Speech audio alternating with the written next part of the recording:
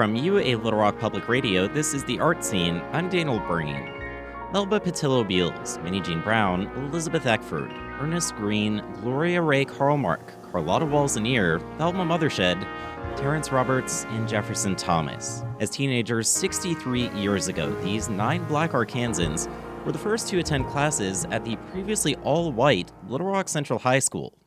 The story of the Little Rock Nine is a nuanced one of bravery and torment that for some who lived it is a story too painful and harrowing to tell.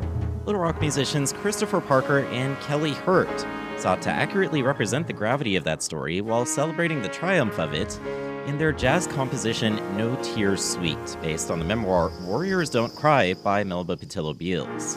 They enlisted Grammy award-winning drummer Brian Blade, bassist Bill Huntington, trumpeter Mark Franklin, and saxophonists Bobby Lavelle and Chad Fowler make their interpretation of this essential account of civil rights history accessible to the modern audience. Art Scene spoke with Hurt and Parker about the work behind the music and their approach to revisiting and retelling the Nine story.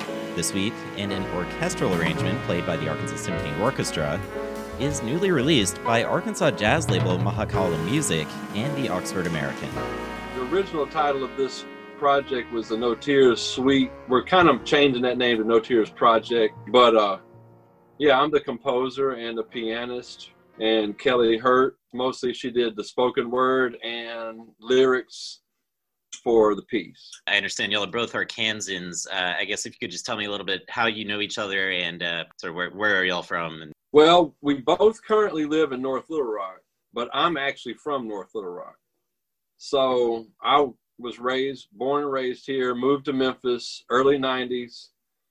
Kelley and I were both at Memphis State. By 92, we were both at Memphis State. And by 2000, we were married. But we had already started venturing out to New York City. I started going to New York in the early 90s and coming back to Memphis. And then we both moved to New York, I think in 97 and 98. And then we came back again. And then we moved back up there in 99 or 98. Anyway, we moved back and forth several times. Eventually settled in Memphis by 2001. Stayed there 10 more years. In 2011, we relocated back here, and I started teaching at Booker Arts Magnet Elementary as the orchestra teacher and piano teacher. And last year, I moved over to Horace Mann, which is interesting because that was actually the school that all the Little Rock Nine came from to go to Central. How did you first come to the story of the Little Rock Nine? What was your first exposure sort of to that? For me, well, just growing up in North Little Rock area and knowing about Central High School, you hear the stories over the years. My mom had personal stories. She was a upper elementary, early middle school age kid when all of that was going on. It's weird though, because you really don't, you hear about that from my end, I always heard, well, it had happened. I knew that there was a Little Rock Nine. I knew that in 1957, we were the city that integrated the school systems. That was it pretty much for me. When we moved back, Kelley and I saw there's these bronze statues behind the Capitol, and it's called Testament. And it's the 9 kids. And she would ask me, who is that? And I would go, well, that's the Little Rock Nine. Way before we knew we were going to do this project. We would ask a little bit more questions, just out of curiosity. When we were in Memphis, most of the time we lived around the corner from the Lorraine Motel, which is the Civil Rights Museum where Martin Luther King was shot. Yeah. And we also, the other end of Front Street in Memphis, you run into what they call Auction Street. And there is actually still an auction block where they used to drive the slaves up to the auction block and auction them off. Yeah. And there's a whole section of Front Street. We lived at Monroe and Front. That's called Cotton Row. And that was like all the cotton shippers had like a Wall Street thing down there. So we had kind of, over the years, kind of gotten into little local history stuff. And so as we inquired more about it, it was just kind of curious how everyone knew about it, but how little they knew about it. You know, people always say, why did you want to write a piece for the Little Rock Nine? I was like, because someone asked me to. You know, I didn't know there was going to be a commemoration, a 60th anniversary. It wasn't like I came up to them and went, man, I want to do this thing for Little Rock. You know, they came to me. And at that time, all I was doing was teaching school and maybe playing a few little gigs around town. But Ryan and I we just had a certain connection. So he asked me to do it. And as we did it, we were like, well, what are we going to do? You know, and I was like, what I don't want to do is write a big, pretentious, complicated jazz music work that's real stylistic and heady. And they're going to tell you if you don't like it, it's because you don't understand jazz. And basically, I'm a jazz musician. You know, I've been trained classically. I've worked with symphonies. I've played all kind of music. I played at country gigs in Memphis, blues gigs in Memphis, you know, but I'm a jazz musician. But I have an issue with, I don't know, the pretentious state of modern jazz at this point.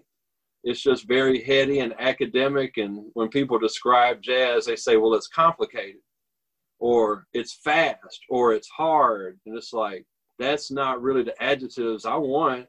When I think of Coltrane, that's actually not what I say. You know, I think, wow, Coltrane's so spiritual, you know. Monk, you know, you don't go, well, a lot of people would say, well, he's abstract and eccentric. And I'm like, man, Monk is what I put on when I've had a bad day and I need to just chill, you know.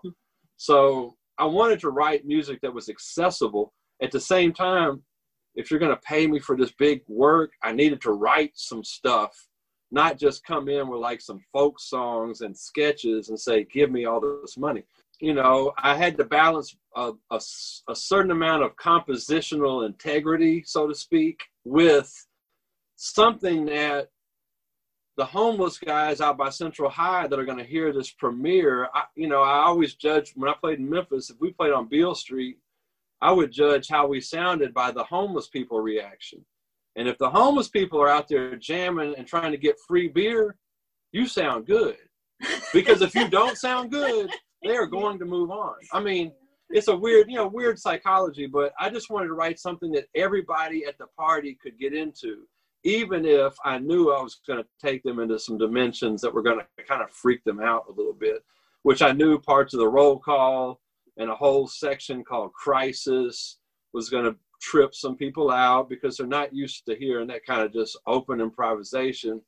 And I knew the overture was going to take a little discipline to make it through because it's very slow, it's very somber, but I wanted to set the tone slow and somber. But then I give you a whole lot of other stuff that's more accessible, you know. So once Ryan asked me, I just had to kind of figure out what did I want to do musically, but then it was like, I don't really want to make it about me either. Like, let's celebrate this great composer. So now it was like, well, let's do this research. And then we started finding out there is an unbelievable amount of information and an unbelievable amount of litigation that occurred during the years leading up to and for decades after. And if you don't narrow it down, you will never get around to talking about the Little Rock Nine, because you got 3 Brown versus the Board of Educations that ended in the 80s. That's why we have magnet schools in Little Rock from desegregation funds from the desegregation litigation. That's why I have my job right now. You know, Faubus had all this trickery going on. So I found all this crazy information. So it was like, okay, now Kelley, we got to come in. What are we going to do with the vocals? I don't want you to do a jazz nerd vocalese. Well, the Little Rock Nine, they were so cool. You know, that's not going to work. You know, I don't want to do some dramatic African vocal, semi-Afro-Cuban chant. And I don't want to come out and do the field holler slave song route. I want to do something that's just different. So what we did was, let's just focus on the kids. What do we know about the kids? And then when you do that, there's only one in the research world, they would say authentic source, original source, and that is that book. because there's almost nothing else that's a firsthand account. Elizabeth Eckford has written some stuff, you know, but the only real firsthand account is that book. And when you talk to the 9, they'll tell, the reason is because nobody felt like talking about it for decades, and some of them still don't talk about it. So, she was like, I had to do at least, I don't know, she said 7 years, 5 years of therapy just to get the book done. It's so detailed and graphic. I mean, you just can't imagine, you know, you just don't think. I mean, we know they integrated when you realize, well, but it took a whole month because they had to try it 3 times. We had to take over the National Guard of the whole state. Like Eisenhower comes in and takes over the whole state National Guard. Why? Because the governor was using the National Guard to block the children. So now they came and took it away. Then they move in 1,000 paratroopers. Then they station 1,000 troops there for a year. Then they shut the school district down so the black kids couldn't graduate from high school. Then you find out later that they didn't finish integrating Little Rock schools until 73.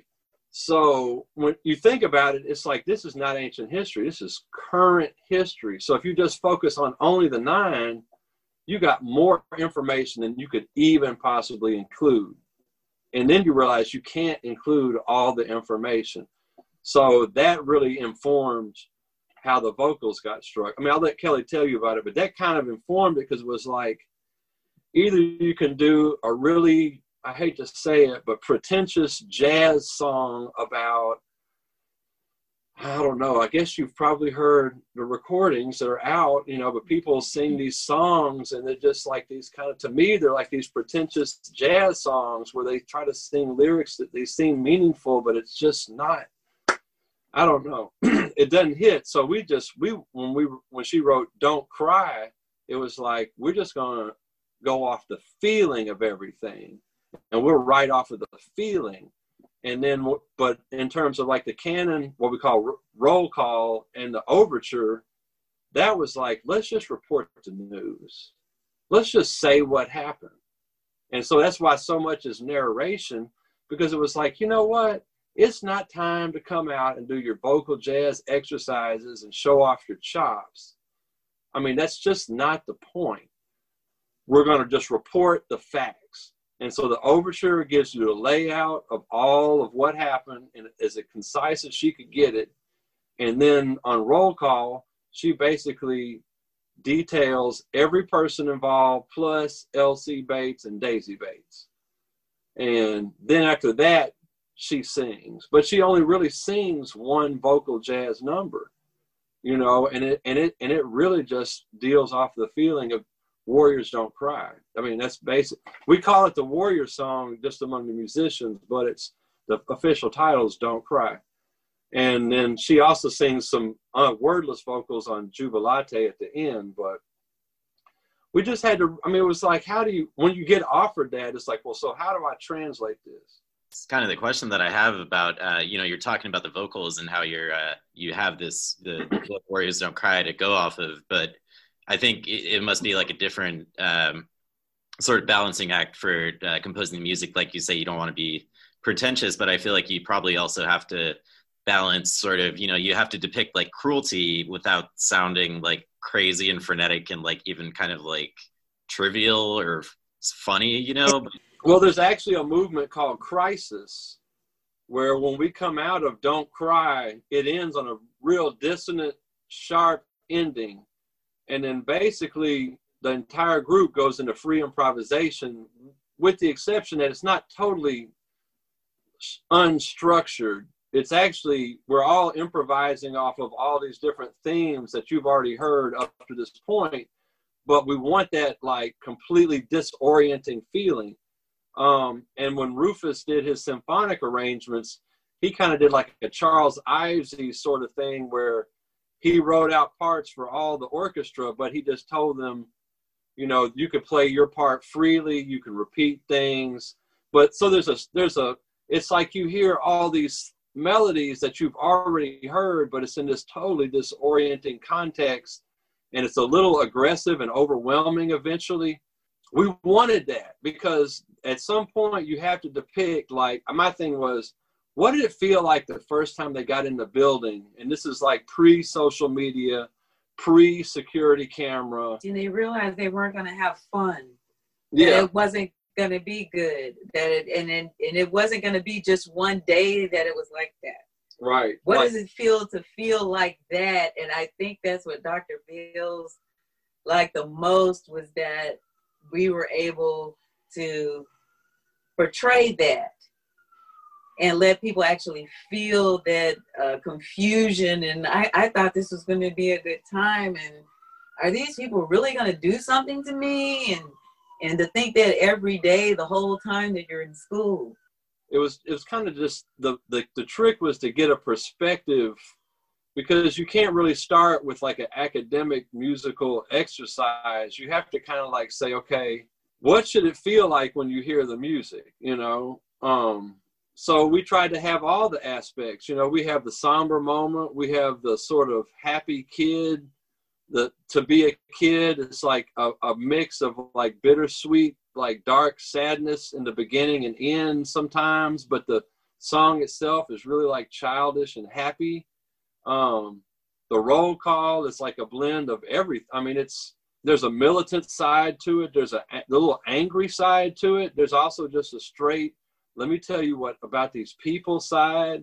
Don't cry is the strength, and crisis is that confusion and chaos. Jubilate is like, at some point though, don't we owe these kids like this tremendous debt of thanks? And like, they don't look back on that as a positive time period, but they also know that what they did was extremely necessary. This is the Art Scene from UA Little Rock Public Radio. I'm Daniel Breen.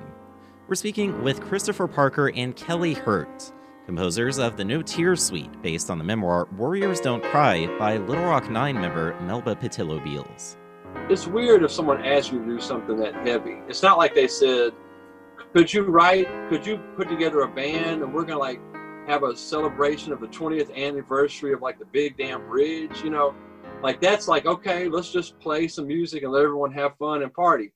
This is like they had an opera commissioned for this event, you know. Then they had a classical piece of music commission. They had a film display. So it was like, we got to come with something substantial. But at the same time, I just didn't want it to be so heady that people couldn't like at some point relax and groove. But also that, you know, y'all need to think about this, because and these people are living. So right.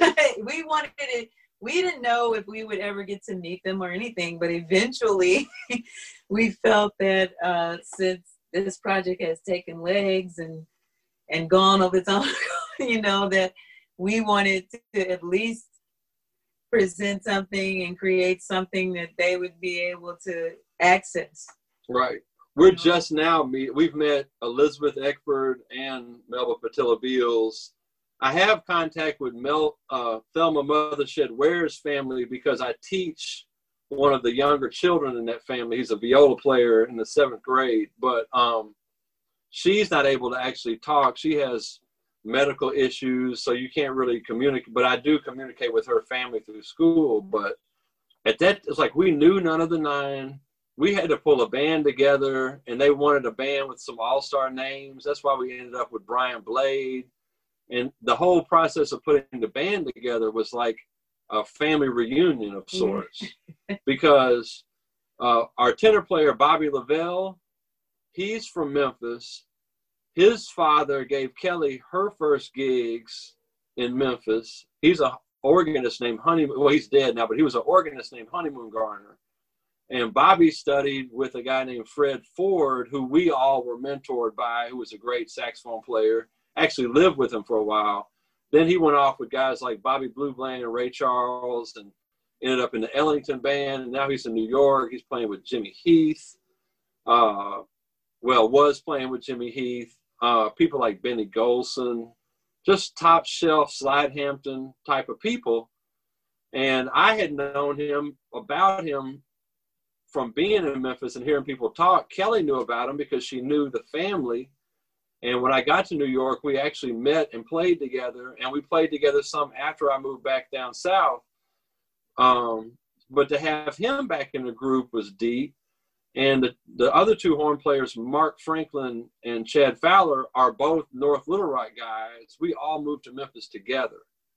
So actually, we did gigs like with the three of us plus Kelley when we were in college. So that was a big reunion. Bill Huntington, Kelley and I had been working with him since we moved here. He's from New Orleans. He's just a super heavyweight sort of New Orleans legend. He was Ellis Marsalis bass player.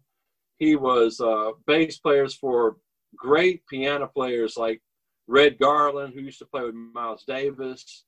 I'm trying to think of it. Duke Pearson, who was living in Atlanta toward the end of his life. I mean, he's just a world-class bass player, but he was Brian Blade's teacher in college.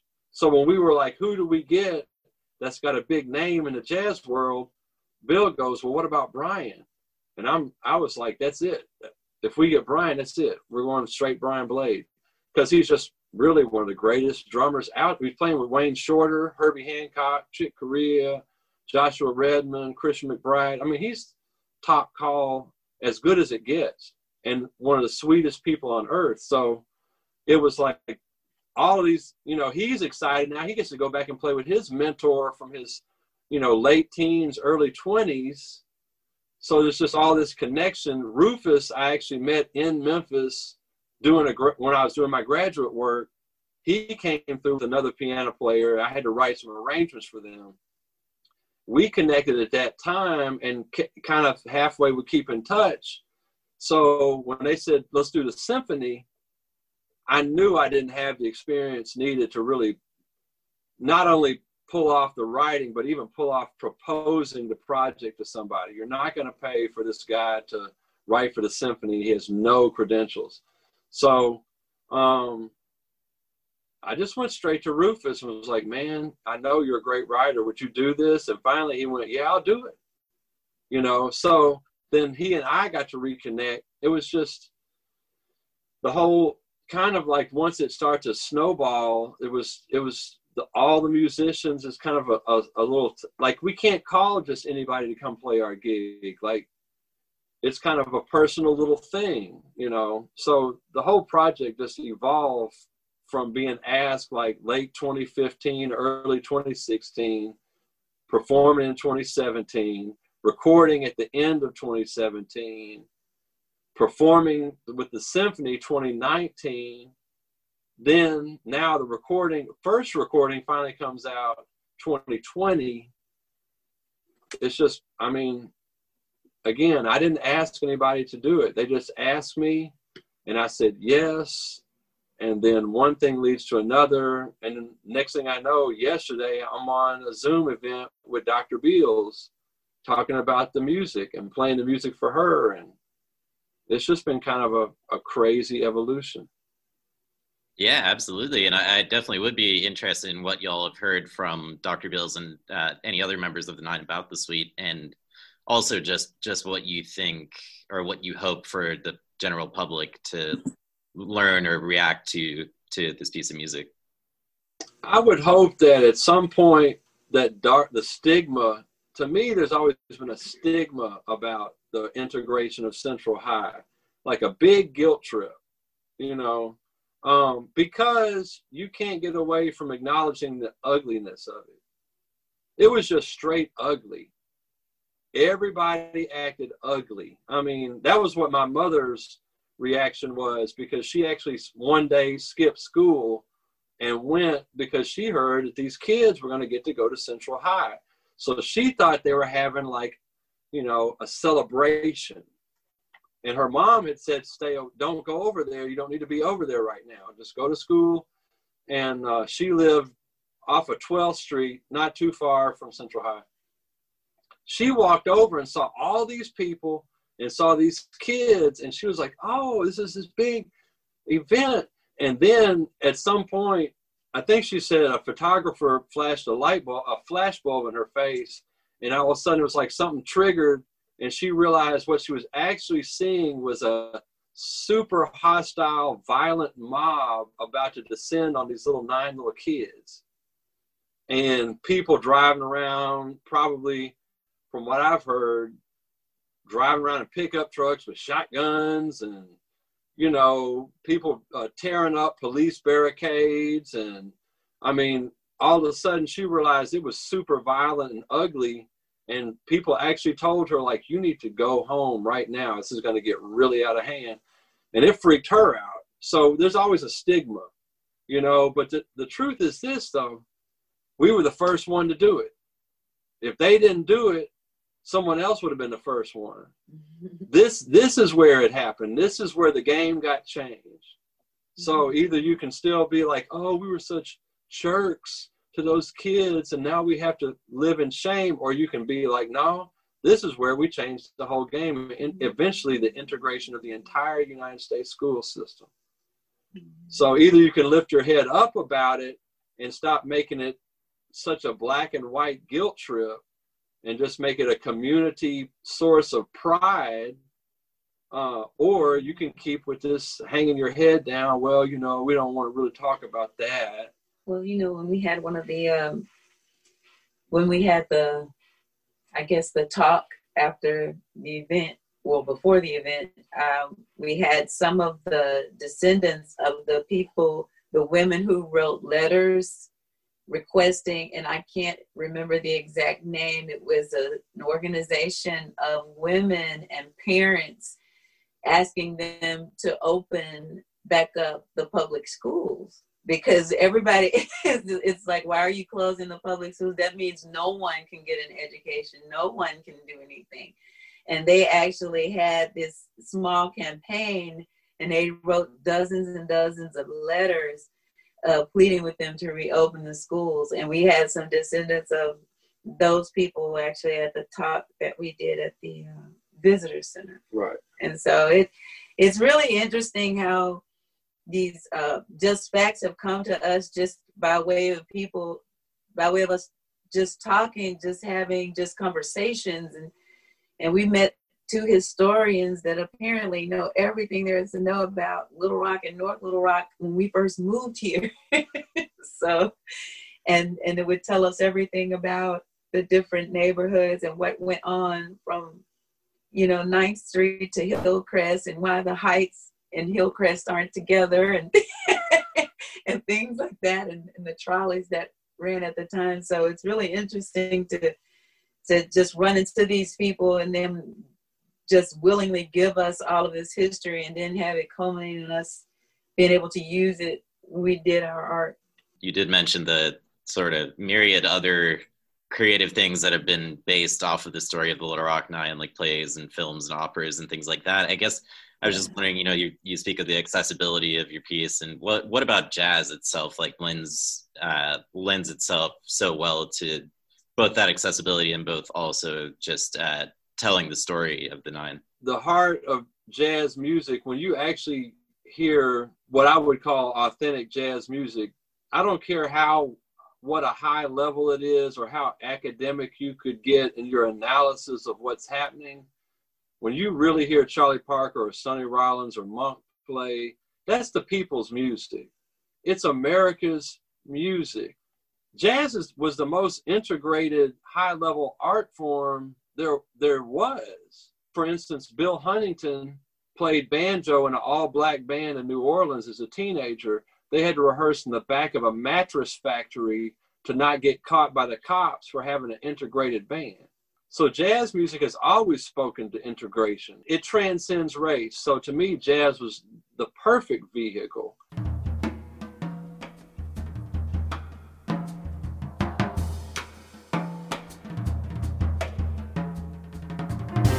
That was Christopher Parker speaking with his wife, Kelley Hurt. They are the composers of the No Tears Suite, based on the memoir Warriors Don't Cry by Little Rock Nine member Melba Pattillo Beals. They spoke with the art scene shortly after the 63rd anniversary of the desegregation of Little Rock Central High School.